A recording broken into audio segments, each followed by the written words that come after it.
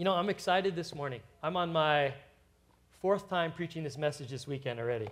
I had to do Friday night, picked up Saturday night because my dad's traveling in South Africa, pick up the 7 a.m. service. Oh, I pulled it off. I did that one, and now I get to be with you guys, and then we got one more at 10:30, and it's cool. God's got me. I'm fired up, and the Holy Spirit is moving, and it's good, but I love you guys because you guys are getting more vocal. And I like that. There should be excitement in the house of God when we come every week. Amen?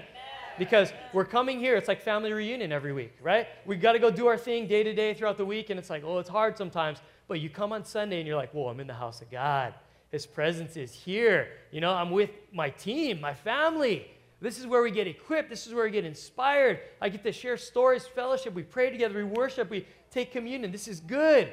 And we should be vocal about that because I don't know about you, but I've been watching the news and I watch like all the presidential debates, and I watch politicians when they give speeches, and a lot of times they say stuff like, I'm gonna cut taxes, and the crowd's like, yeah, that's right. I'm gonna fix the whole healthcare system. Yeah, everybody gets excited, right?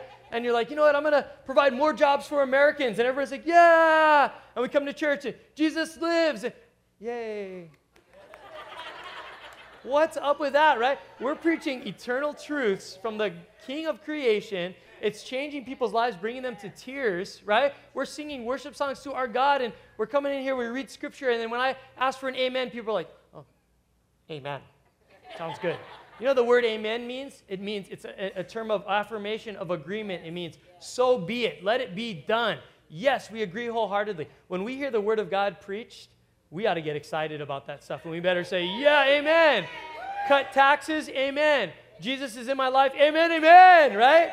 Bigger. And so I love that you guys are getting more vocal because that's who we're supposed to be. This is the time to get together and be fired up because then come Monday through Friday, a lot of us feel like, whoa, we're on our own now. So we need the rally cry, the pep talk, the coaching, right? You go into a locker room during a game and the coach is like, I want you guys to get out there. You're going to smash the offense. And guys are like, yeah, okay, we can do that. Sounds good. I want you to just kill that defense. All right, I'll try. Right? No, that's not what they do. They're like, rah, rah, rah, right? And they're punching lockers and, you know, all kind of stuff's going on, right?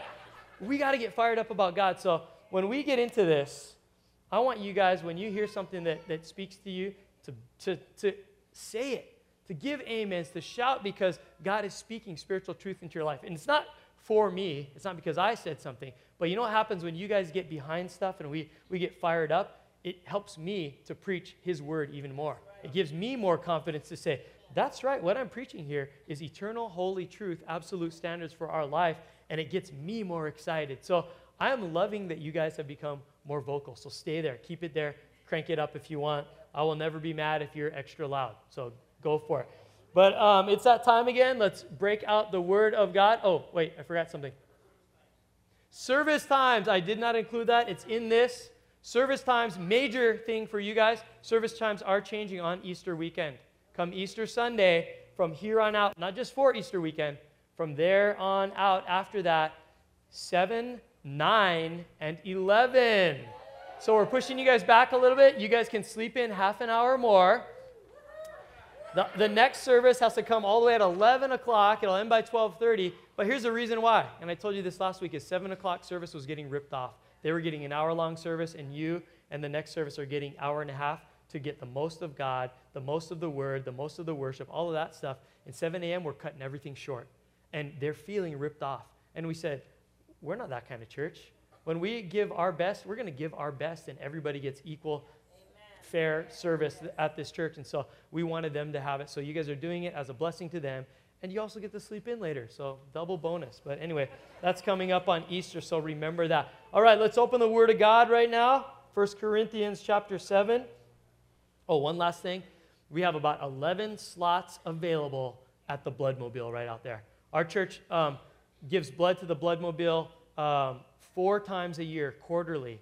And we're saving lives, guys. Not just in here spiritually saving lives. When we give our blood, we're actually saving physical lives. And so our church is all about that. That's why they're out there in the middle, and you have a hard time parking around them and all that. But it's for a worthy cause.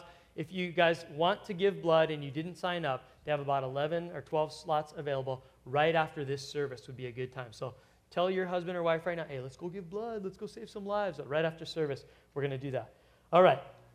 Now we can get into the Word of God. I'm ready. You guys ready? Let's look at 1 Corinthians chapter 7 right now. Let's bust that one open. And we are going to, I hope you're ready for this, we are going to conquer 40 verses today. Are you ready?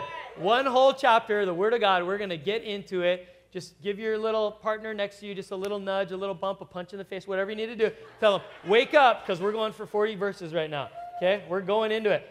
Okay, so here's what's going on in Scripture as you open up to chapter 7, 1 Corinthians. What's happening here is Paul has been addressing issues in the church, sin and problems in the church up until this point, right? The first 6 chapters. Hey, you guys got to work on this. I heard this about you guys. You're not confronting one another in love. You're not acting like a family. What's going on? Don't you want what's best for you? Here's what's best. Here's a list of all the things that are not good for you. Remember that? Last week we talked about that. So this week now, he starts in chapter 7 with answering specific questions that the church at Corinth had regarding marriage, regarding sex, regarding divorce, regarding relationship, these kind of problems Paul is going to get into today. And remember, he's not just trying to preach an overall complete theology and comprehensive view of marriage. There's a lot of places in the Bible you can get more of it, but he covers a lot of it today. But really what he's doing is only answering specific questions. The Corinthians were writing letters to Paul. He was writing to them, but they were writing to Paul. He's at Ephesus now, and they're writing and going, hey, Paul, you told us all about God and all this stuff. We're kind of off track. We got some questions. What about marriage? What about divorce? What about sex? What about being single? What about if you're a Christian and you're married to a non-Christian? We got some questions. So they asked them these questions. Now Paul begins coming in with answers to questions. If you like what you're hearing today and you're going, I want to dig deeper, what else does the Bible say about marriage and relationships? Let me give you a few verses right now. Grab the pen out of the seat back in front of you or steal your neighbor's, whatever you need to do. Get a pen right now and write down these verses. These are other helpful verses on marriage. Ephesians chapter 5. 1 Corinthians chapter 13. Genesis chapter 2. The book of Proverbs, anywhere where it talks about relationship and marriage. Nuggets of wisdom in there. The book Song of Solomon is written as a view of a romantic love relationship between a healthy husband and wife who are rooted in God and in relationship with Him. These are other places to go. This is for further reading for you guys to dig into your word. But what we're talking about today, Paul is addressing issues because the city of Corinth, the church at Corinth, having problems, messed up in their view of sex and view of marriage. You guys know this because back in chapter 5, remember the problem that they were having? I mean, they're having some big messed up problems, right? Jerry Springer kind of stuff was happening, right? This was a messed up society. Remember chapter 5 is we read about the man who is in the church, calling himself a Christian, part of the family of God, and it says he was having sexual relationships with his father's wife, which you can either read it as possibly his stepmother or even his mother. Whoever it was, his father's wife, that's messed up, right? And so Paul's going, and you guys aren't even saying anything about it? So that's what chapter 5 was, kind of like a rebuke, like love enough to correct. But as we get into it today, he's going, you guys have questions and you're doing it wrong. Some of you are having sex with the temple prostitutes of the goddess that's in this city, Aphrodite, and she's got all of this, and you guys are messing your lives up over there with that. And some of you guys are cheating on your spouses. And some of you guys actually go the opposite extreme end of it in saying sex is bad, therefore marriage is bad, therefore every one of us should be Christian and abstain, and that's all that we do. And Paul's going, well, you guys are all over the place. You're messed up. Let me answer some questions here. So here's where he gets into it. And you got to understand this. If you walked in today and you go, oh, no, he's talking about marriage. You know what? I'm a widow, or I'm divorced, or I'm not even married yet. I'm single. There's a message in this for you too, because God, today, Paul, the apostle, he's addressing 3 groups of people very distinctively. Number 1, look in your notes, he's addressing Christians married to Christians. Anybody in the house, you're a Christian and you're married to another Christian right now? That describes you, okay? First part is going to be for you guys, Christians married to Christians. The second part is for anyone that we might have in the room today in our church body that's a Christian, but their spouse is at home right now sleeping in or watching the game or whatever. You're married to a non-Christian, and you're wondering, how do I handle that, God? That may be some of you guys in the room today. And the other group of people he's talking to is the rest of you guys that aren't even married at all right now. Maybe you've been married, maybe, yeah, that's right. Woo! Singles for Jesus. And maybe that's you, and that's cool because God has given us in His Word something for everyone regarding marriage. Isn't that good? That's good. So we're going to talk about those 3 areas. So first group today, Paul's talking about Christians married to Christians. Okay, so pay attention. That's me. This is stuff for me, and I've been learning this whole weekend. He says, now regarding the questions you asked in your letter, yes, it is good to have a celibate life. So he's saying, yeah, if you want to stay single and abstain from dealing with sex and all that, yeah, that's okay. That's good. But then he says immediately, but because there's so much sexual immorality, okay, and what sexual immorality means, or in your Bible it might say fornication, it basically means the strong sexual desires that we have and us giving into them in the wrong way. And God's view of that is anything that happens outside of a man and a woman bound together in holy matrimony for life. That's God's ideal. That's what he designed. That's what he set up. He says, this is best for you. Now, you may be sitting here today going, I made some mistakes, whatever. Don't worry, there's hope for that. There's hope for you. We're going to read about what God's best is, and we're going to talk about what we have to do if we haven't been living God's best. But he's saying, but because I've created every human being with a sex drive, it's natural, it's normal. Genesis 2:18 said, it is not good that the man should be alone. Then he goes, then you guys should marry one another. It's okay. It's good to be single, but he also says each man should have. The word have means to focus on, to hold, to possess, to cling to adhere to. You should have your own wife. In other words, stay focused on what you have, not on what you don't have. You should have your own wife, and each woman should have her own husband. The husband should fulfill his wife's sexual needs, and the wife should fulfill her husband's needs. Amen. Come on, men. Amen.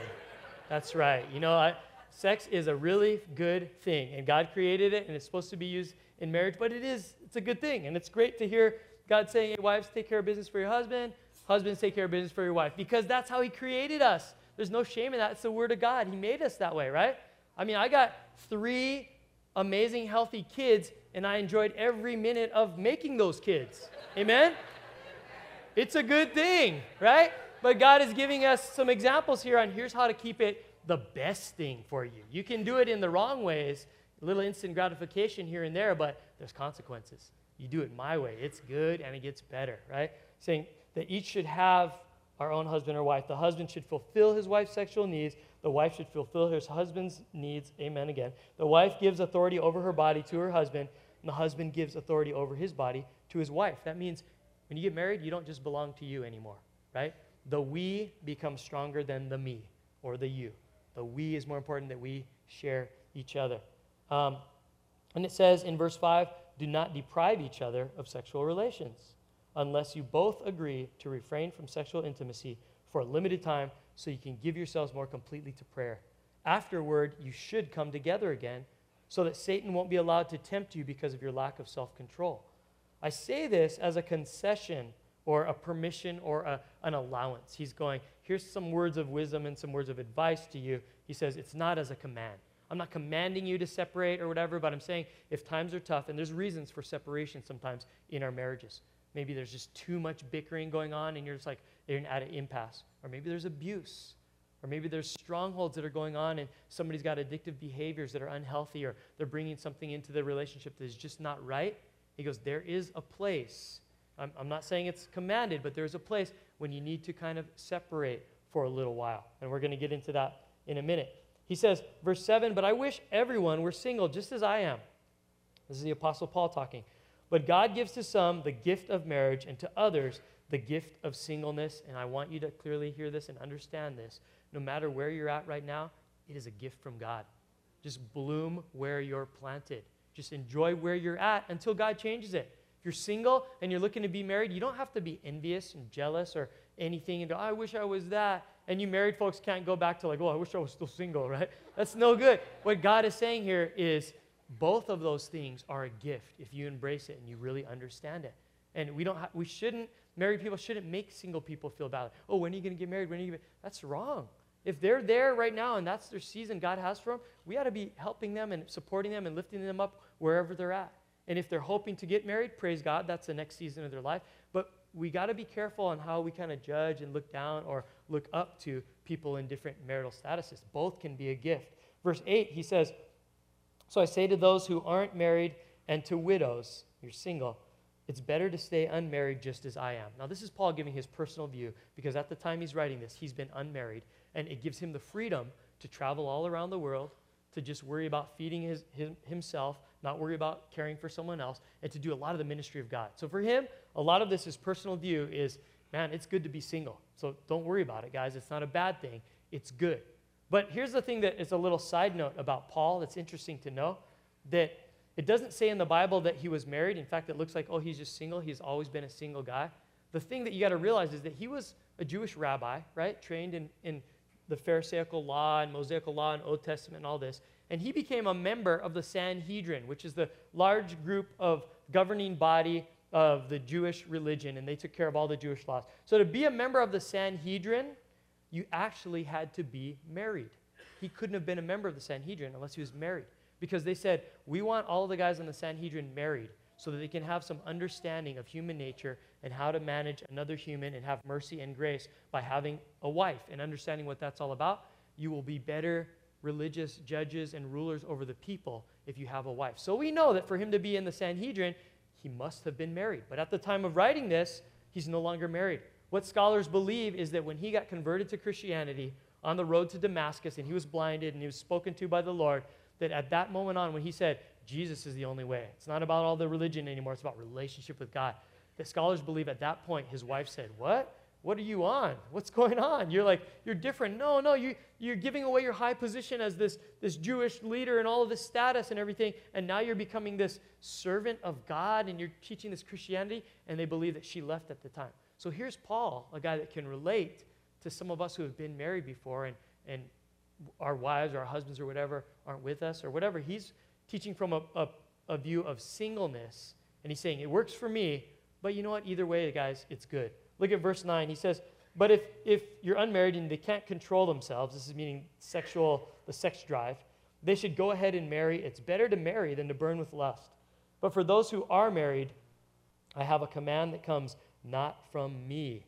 Here's Paul talking now, but from the Lord. He's saying Jesus talked about this stuff. And here's the command. A wife must not leave her husband, but if she does leave him, let her remain single or else be reconciled to him. And the husband must not leave his wife. He's saying, black and white, bottom line, God's word says, marriage for life is the ideal standard. Marriage for life is the ideal standard. Don't even play with divorce. He's saying, if you two are both really, really honestly living your lives as Christians, the two of you seeking God together, seeking better relationship for one another, there should be absolutely no means and no reason necessary for divorce. Now, he does make a concession later on. Jesus himself even said it. If one of the people is not acting like a Christian and fooled around on the other one, and actually brought marital unfaithfulness, it actually says in Matthew 5:32, Mark 10:11, where Jesus actually said, well, if there's unfaithfulness, then you have grounds for divorce. But he says, but even then, if you can stick it out and hold on together and do it God's way, even in spite of unfaithfulness, God can and will work it out. There's people sitting in this church today, probably here right now, that you would never know have gone through marital unfaithfulness. The reason is because the marriage was built on God. One of them messed up, did this great thing. The other one said, I could divorce, but I'm not going to, because I believe my God is a God of miracles, of healing, of forgiveness, of freedom, and I believe we can make this thing work because God is in it. And God brought it together, healed it, made it stronger, and you would never know the people around you that have healthy, successful marriages and have been through this because they chose God's best for their life and said, even in spite of marital unfaithfulness, I can hold on to my spouse, hold on to God, and he's going to do something beautiful. Isn't that amazing? And that's real, and God can do that stuff, and I love that. And so he's saying here, but remember, here's the command, is that you don't need to deal with marital unfaithfulness. You don't even need to deal with divorce. Just hold on, focus on me. And here's the first point that I read in all of this stuff. If you're taking notes, you can write this one down. Focus on what you have, not on what you have not. The Bible is saying that each man, each woman should have their husband or their wife. That means to hold on to focus on them, and to cling to them. You should hold on to them, and part of that, you should meet the other one's sexual needs, spiritual needs, emotional needs. You should be able to meet the needs of that other person. But in order to meet the other person's needs, for me to meet my wife's needs, the one thing I understand that I have to do is I have to open my mouth and I have to say what my needs are, right? There's too many times in marriages where we get going and we start thinking, man, I just wish my wife would do this. Doesn't she know my needs? And right? And she's going, I wish Carl would be better at this, and he could be a better husband to me if he da-da-da-da. The problem is we don't talk about it. We just hold on to it. We get mad at each other, right? When really what the Bible's saying is to meet your spouse's needs, open your mouth and say, hey, honey, I wish you could kind of do this a little bit more. This would help me. And my wife comes along and says, Carl, you know what you could do to help me out? Could you wake up early and get the kids ready? Can you do this? Can you, and we talk about it. And I believe that that's what God is saying here is if we're to fulfill one another's needs, you don't just come into that marriage so that your needs could get fulfilled, but you got to realize that there's give and take. It goes both ways, right? That like I expect her to do all of this for me. What am I doing for her, right? That we got to focus on what we have, not what we don't have. And write this one down. Don't look elsewhere for fulfillment. Fulfillment should come from your spouse alone. Don't look elsewhere for fulfillment. That means guys, girls, sometimes we look for certain things our wife or husband is not giving us, and we look to the computer because that gets us going in a way and meets some needs in a way that we're maybe not getting in our marriage. Something's wrong, right? God says you are enough for each other. You're created to meet each other's needs, and it should be getting better and better and better, your marriage. Like a fine wine, right? It gets better with age, right? But God is saying, don't look anywhere else for fulfillment, for meeting those needs. And I know sometimes women, we tend to go, man, I'm not getting the romance from my husband, right? Guys, we have a hard time with the romance factor. So what do women do? I'm going to read romance novels and just lose myself in this fantasy because I'm not getting that from my husband. You shouldn't have to turn to that, to the computer, to the magazines that fold out 3 ways. You guys know what I'm talking about. You shouldn't have to be looking at that kind of a stuff because if you're meeting the needs of your spouse and they're meeting the needs for you, then you're good. There's no distractions. Don't go looking for stuff anywhere else. Don't go looking for that fulfillment. You should be doing that right there in your own marriage. Sometimes we look for the grass is greener on the other side. Let me tell you this. If you're in the Lord, the grass is greener where you water it. The grass is greener where you water it. You invest in your marriage, it's going to get better. You bring the Lord into your marriage, it's going to get better. Don't be looking around. One of my friends said he counseled one of his buddies who's a Christian. His marriage was not super strong, and part of the reason was his buddy said, I've been kind of not cheating on my spouse, but, nothing physical, but just doing a little Facebook flirting, Makes me feel good. Other people like me and comment me, and so kind of doing the little Facebook flirting thing. And my friend, who's a godly man, came to him and he goes, that's wrong. You shouldn't be looking for fulfillment over there. You should be getting that from your wife. You should be giving that to your wife. And he goes, you know what you need to do? He's like, what? Shut your Facebook down right now. Delete it. Oh, well, I don't know about that. He goes, look, I'm right here. You got your computer. Shut it down. Oh, it takes a lot of time. It takes a lot of steps to take this. And my friend just sat there and he says, I got time.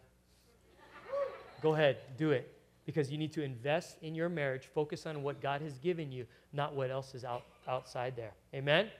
Focus on what God's given to you. It gets better. But not just you don't look elsewhere for fulfillment. Don't give them a reason to look elsewhere for fulfillment. It's on both of us as much as it's on either one of us, right?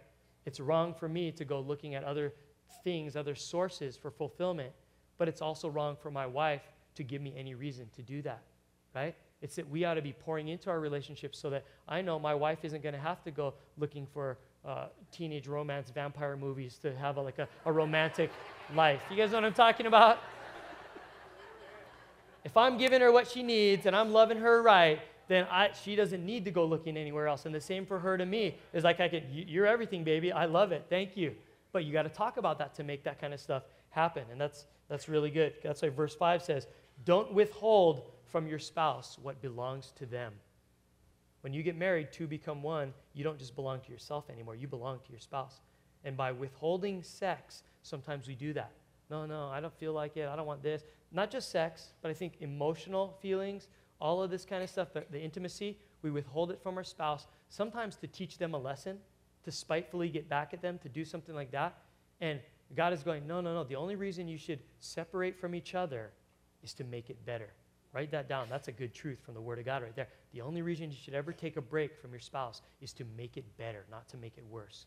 The only reason that you should take a break, according to Scripture, is 3 conditions have to happen. Number 1, you both mutually agree that you're going to take a break. It's not just one going, well, I'm out of here, and you leave.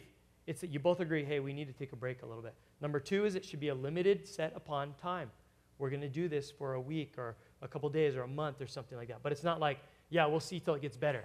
10 years later, right? No, that's wrong.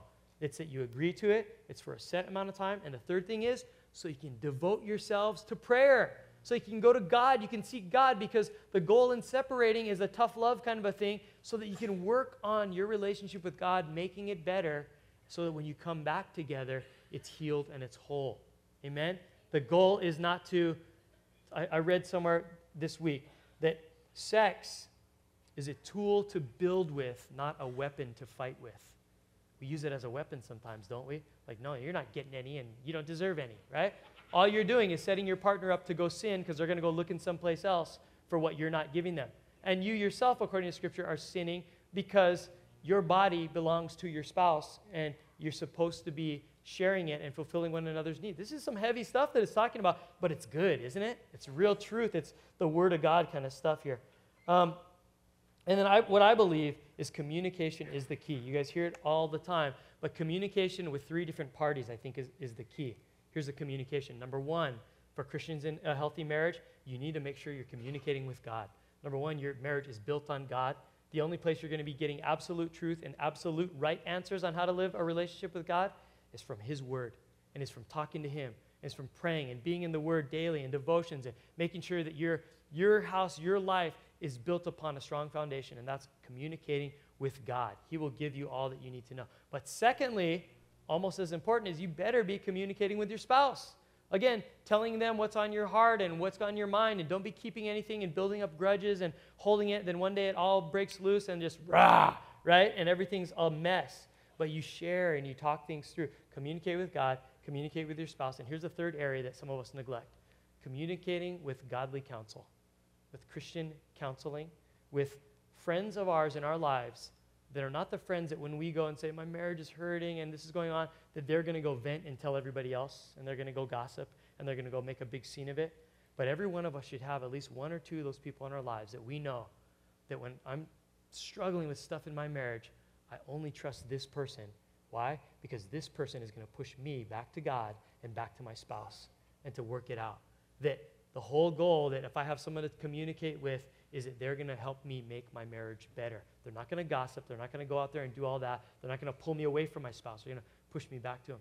And to have friends like that, it takes time to develop. Get in a mini church, learn to talk to people, find people you can open up to like that. But it also may be that you need to go see a good Christian, emphasis on Christian counselor. I've been to Christian counseling, my wife and I. And not because we're on the rocks of divorce or any of that kind of stuff. I know other pastors, I know other people in this church have been to Christian counselors. And the good thing about it is when I went to the Christian counselor, and my wife and I were like, we just got some things we need to work out, and we just need like an outside godly perspective, and we trust you. We don't trust a lot of people, but we know you hear from God, and we trust you. We go, and they're like this, we're so glad you came. I'm like, why? This is like marriage counseling. We're so glad you came, because usually the people that walk through our door are last resort. It's too late. The marriage is over. And they're trying to salvage something that's not even there anymore. Praise God for people that when they need small adjustments in marriage, go to someone that can speak into their lives and say, you tweak this a little bit, you tweak this a little bit. Now you guys come back together and look how healthy it is.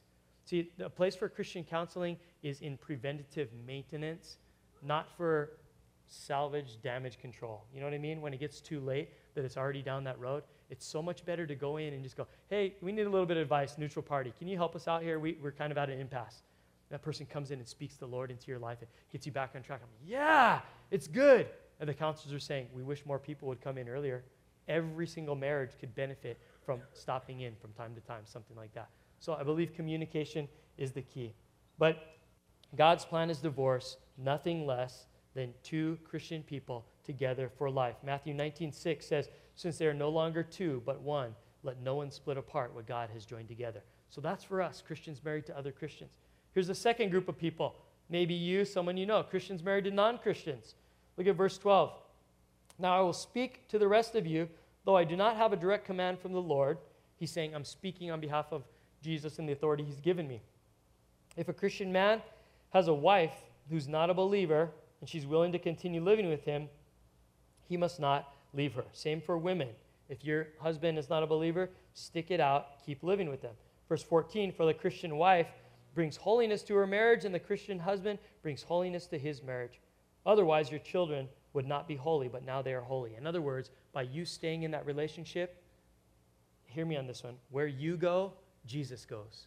And if that person is not a believer and those kids are looking for a chance at a godly example, the family members in there, you sticking it out and staying in that family, you're bringing Jesus through you into a place that would just be darkness if you left. Does that make sense? The Corinthians at the time were going, hey, Paul, now that we're Christians and we're saved, should we just leave our spouses? Because you know what, we're light and they're dark, so we should get away from them, right? He goes, no, actually the opposite. Darkness needs light to shine in there and to do something about that and to change them from darkness to light. So stay where you're at. I love that. He encourages us that way. And I know there's people in the room. It's hard. Maybe you've been there for years. Maybe it's a hard thing you're struggling with. And God is just going, the only chance they have is you. So stay in there. Keep shining that light. And then it goes on in verse 15. It says, but if the husband or wife who isn't a believer insists on leaving, then you know what? You just got to let them go. In such cases, the Christian husband or wife is no longer bound to the other, for God has called you to live in peace. There may come a time when they don't want to stay. When you're doing your best to serve God and keep it going and fight for your marriage, and they're just like, nope, sorry, I'm done, I'm out. No counseling, I don't want anything, I don't want to hear anything, just let me out. And at that point, your hands are tied, and God says, look, you're not accountable for that. You can't help it. They ran away from you. But you as a Christian, you try your hardest because you're responsible for that because you got me in your life. And I'm always there to work miracles. So he says, keep holding on. Verse 16, don't you wives realize that your husbands might be saved because of you? Don't you husbands realize that your wives might be saved because of you? Verse 17 says, each of you should continue to live in whatever situation the Lord has placed you and remain as you were when God first called you. He gives a couple examples of this in the next couple of verses, but drop down to 24 where he reiterates. He says, each of you, dear brothers and sisters, should remain as you were when God first called you. If you're married to someone that is not with the Lord right now, stick it out. Stay with them. Unless, write this down, unless God has specifically called you out, stay in the darkness to shine your light. Stay in that darkness to shine your light. In a marriage, in a job, in an environment where your friends are all like, they're lost in the darkness and you want to go, oh, I should separate, right, because I'm holy. No, God goes, yeah, you're holy, you're separate, you're called apart, but you need to give that to your friends. You need to give that to your work environment. I know people right now, they're going, oh, I hate my job. It's so dark. I wish I worked at a place that was all Christians. And God's going, all Christians, they're already in the family. What about those guys that need to be in the family? You're there for that reason alone. That's encouraging stuff that we got to stick it out because we are the light. Where we go, Jesus goes. I love that. Here's an awesome verse, John 1:5. The light shines in the darkness, and the darkness can never extinguish it. Can I get an amen to that one? I don't care what you think, but that is a good truth from God right there. Where I go, Jesus goes. Because he's the light of the world and he lives in me, so I'm taking his light into wherever I am. And if you're in a relationship, in a marriage where the other one is non-Christian, you're shining the light for them to see. And the best chance that they have of coming to know Jesus Christ is you. Stick it out. It's so worth it. Then he finally addresses the thing about singles. In verse 25, Christian singles, unmarried.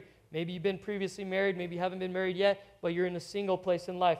Now, regarding your question about the young women who are not yet married, I do not have a command from the Lord for them because Jesus never, in his Gospels, never actually talked about Christian singles that weren't married yet. He never addressed that. Paul's saying that here.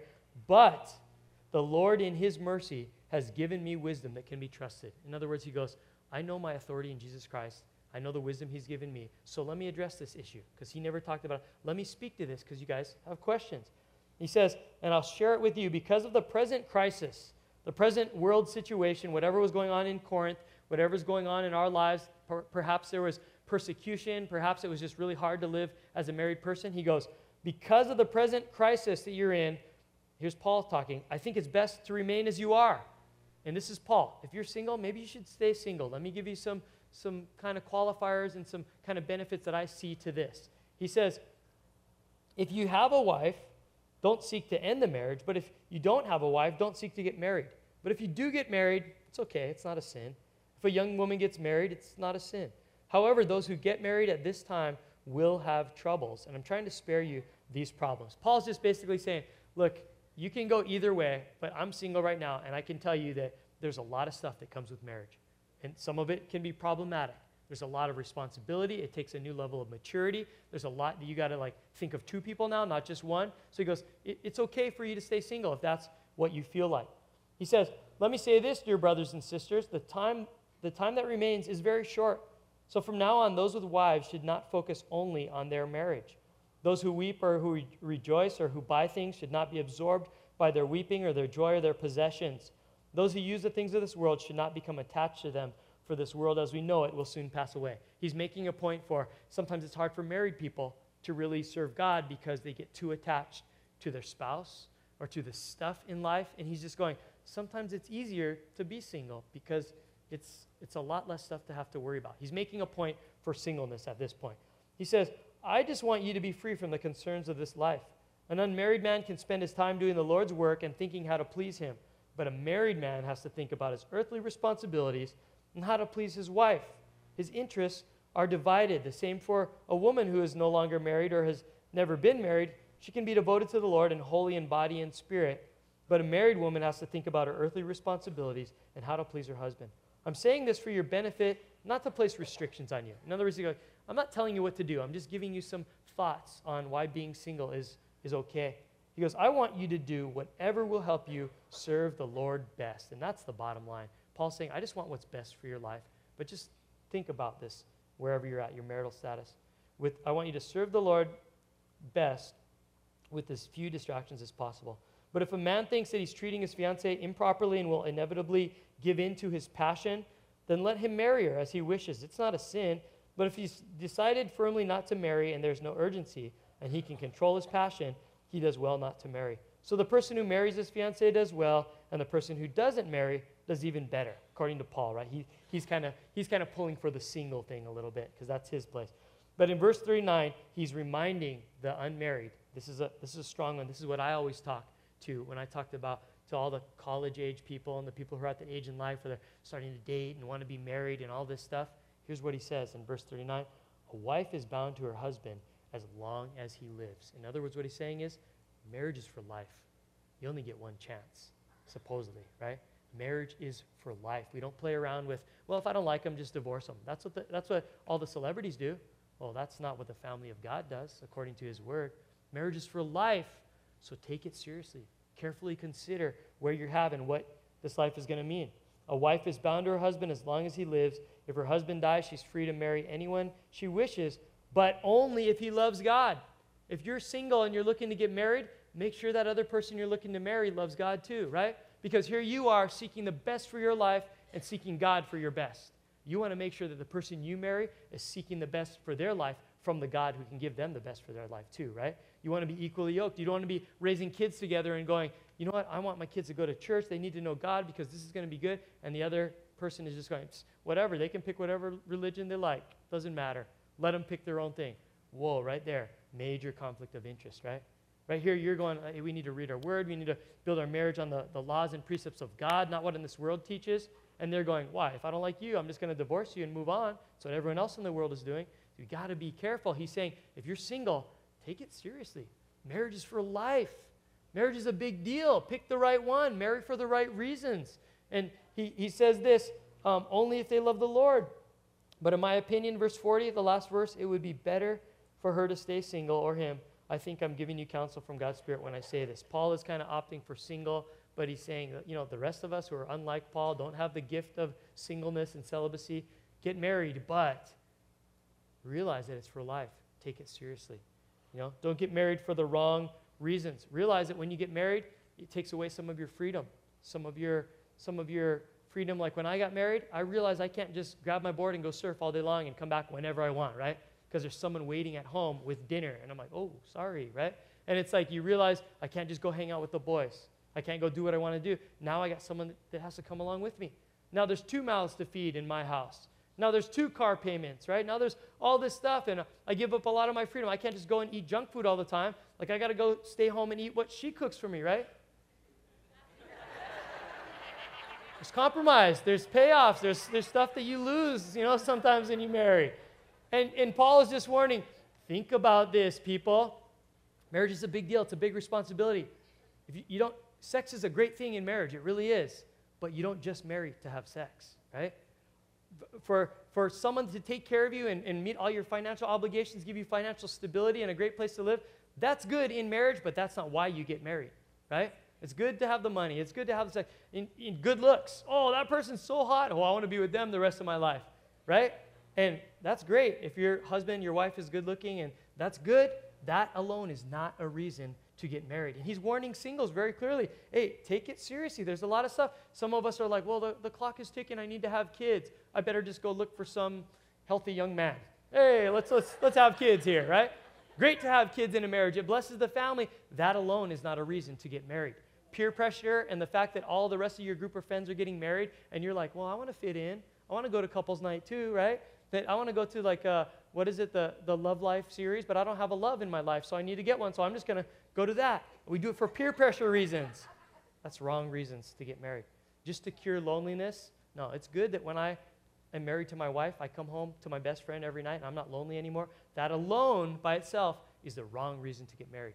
Any of these alone are wrong reasons. Paul is saying, take this stuff seriously. It's good to be married. It's good to have all of this stuff in marriage, but make sure that you're doing it for the right reasons. And most important, 2 Corinthians 6:14, don't team up with those who are unbelievers. How can righteousness be a partner with wickedness? How can light live in darkness?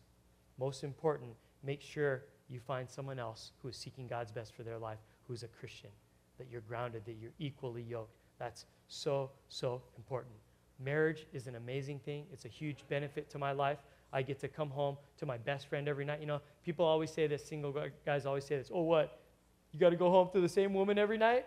And I say, no, I get to go home to the same woman every night because it's good. It's better than what you got. Your little one time. Mine keeps getting better because with more practice, hey, we get better. So it should be getting better, right? But it's more than just that alone. That's great, and I love that. Thank you, God, for that. That's cool. But you know what's even better is there's someone that has my back that knows me better than anyone else. Why would I want to do a one-night stand with someone all they can give me is physical gratification when I can go to someone that gives me that and more? There's my best friend. They're my backup. They're my ministry partner. My life actually got better in serving the Lord because my wife serves the Lord alongside with me in my marriage. Our church is better because I am married to that woman back there. Our church is better for it. My life is better for it, right? And that's what marriage is all about, and that's God's plan. And if you in any way, shape, or form have up until this point today been living outside of the best for your life, don't feel bad. You did not come here this morning to get beat up, to get condemned, to get judged, to be made to feel guilty because you haven't been living up to par. It's like what Jesus said when he caught the woman in adultery. And he said, you know what? Now that you know, just go and sin no more. Now that you know you're responsible for what you know, leave the past behind you. I already went to the cross for that. All you got to do is give it to me right now, right here, and I will put that stuff to death in your life. Start living the correct way. Forget your past. Live what you now know is God's heart for you. I don't want anybody walking out of this room today feeling condemned, feeling judged, feeling like, oh, that beat me up, that's this, that's that. You know what? All you got to do right now is go, God, take it. I've been doing it wrong. I'm tired of it. Let's change from this day forward. Lord, give me your Holy Spirit to empower me to do it. I can't do it on my own. Keep me in your word that instructs me. Keep me surrounded by this amazing family of God that has my back and will help me get through to make right decisions from this point forward. There is freedom, there is grace, there is love, there is healing in the name of Jesus Christ. And all we have to do is say yes to it and accept it. It's that easy. I seriously don't want anybody walking out of here today continuing to hold on to the wrong view of marriage and sex and divorce and all that kind of stuff. It can change right now, guys, with a simple prayer. Let's actually pray right now, bow our heads, and we'll get you guys out of here this morning. Father God, we thank you for your word and how it instructs us, and it's how it's so clear. And it's wisdom beyond us, Lord, that your thoughts are higher than ours, and you're so much smarter than us. We thank you for giving us the word. Thank you for giving us people like the Apostle Paul. Thank you for giving us your Holy Spirit to give us discernment and guidance and direction and instruction and lead us into all truth. Lord, thank you for the help that's available. I pray that every one of us in this church family would take you up on all that is available to us, Lord, through your word, through your Holy Spirit, through just godly relationships. Lord, I pray that we would all have received something from your word here today, Father God, that would change our lives, that would change our eternity. Lord, we all want the best for our lives, and what you have is the best. We believe that, and we want to hold on to that. And Lord, right now, if there's anybody that's holding on to stuff and they're hurting and they're feeling like they haven't done a good job of living up to your standards, Lord, that's probably almost all of us in this room. Lord, I pray right now, as we repent and we give that to you, Lord, we turn from that stuff, we lay it at the foot of the cross, Lord, that you would take that, you would cover that. Lord, we know that when we give all this stuff to you, you're not saying it's about time. What you're saying is, thank you, I already died for that stuff on the cross. Thank you, that's already done. Thank you, I forgive you, I give you freedom. I'm going to take you into something that's better right now because you're giving that stuff up. Now I have more room to operate in your life. So Lord, let us just give our hearts to you right now and give up all these things and these burdens and this stuff that we've been doing that we see now is not really the best for our lives, Lord. We want all of you and what's best for us. Change us, forgive us, heal us, Father God. And as we move forward, there may be people in this room right now that you're not even a Christian yet. You couldn't really officially call yourself that because you kind of know God, but you don't really follow him. You're not really jumped in with both feet. You're not all in. But maybe this morning God spoke to you somehow through the words here, and you realize that he's a good God and he wants to fix your life, not judge you on it. He wants to give you a better way, not condemn you. He wants to do new things in your life that are going to be a blessing to you. And if that's you, he wants to have a relationship with you. He wants to call you into being his child, his son or his daughter, so that he could give you eternal life in him, so that he could bless your life in the here and now. He could change your circumstances for the better. If that's you, I want to give an opportunity right now for you to know Jesus and to be assured that you have salvation and that he knows you by name, and that you're his child and that you're going to heaven and that he's beginning a new work in your life. And if you want to say yes to that and become a Christian right now and pray this prayer with me, here's what we're going to do. Those seated around you all have their eyes closed and their heads bowed. I would like to lead you in a prayer if you want to become a Christian right now and for God to change your life. How we're going to do it is I'm going to say the words out loud to this prayer, but they're going to be your words. I want you to make those words, the word that I say, your words in your heart to God. I'm not going to ask you to pray out loud in front of all these people. That might be hard to do today, but I want you to give your heart to God in the words that I'm saying right now. God hears you and he judges you in your heart. Afterwards, you can go confess with your mouth and tell people about it, but right now it's a heart issue. And if you're willing to take that chance, that risk on God to believe that he's got better stuff in store for you than you could ever imagine, I want you to pray this prayer with me right now. I'm going to pray it out loud. You pray it quietly, but I would love for you to let me know that we're praying it together just so I know who I'm praying with. No one else around you sitting down sees you, just me. If you want to say this prayer with me, when I count to 3, I'm just going to ask that you would raise your hand just so I know who I'm praying with here today. If that's you, 1, 2, 3. Just go ahead and raise those hands. I see 1, I see 2. Come on, lift them up. If there's anybody else in the room, you need Jesus, you want some help. I see 3 right here. Praise God. Anybody else, if I don't see you, just kind of wave at me. Thank you, Lord. Thank you, Father God, for those hands. How about 3 people this morning? That's good.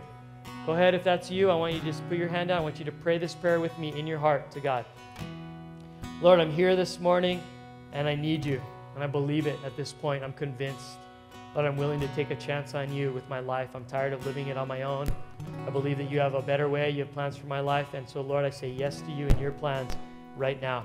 Lord, I believe that you sent your son, Jesus, to this earth to become human, to go to that cross, to pay for my sins, even though he wasn't guilty. He took my guilt and shame upon him, and he died. He paid the price for that guilt and shame.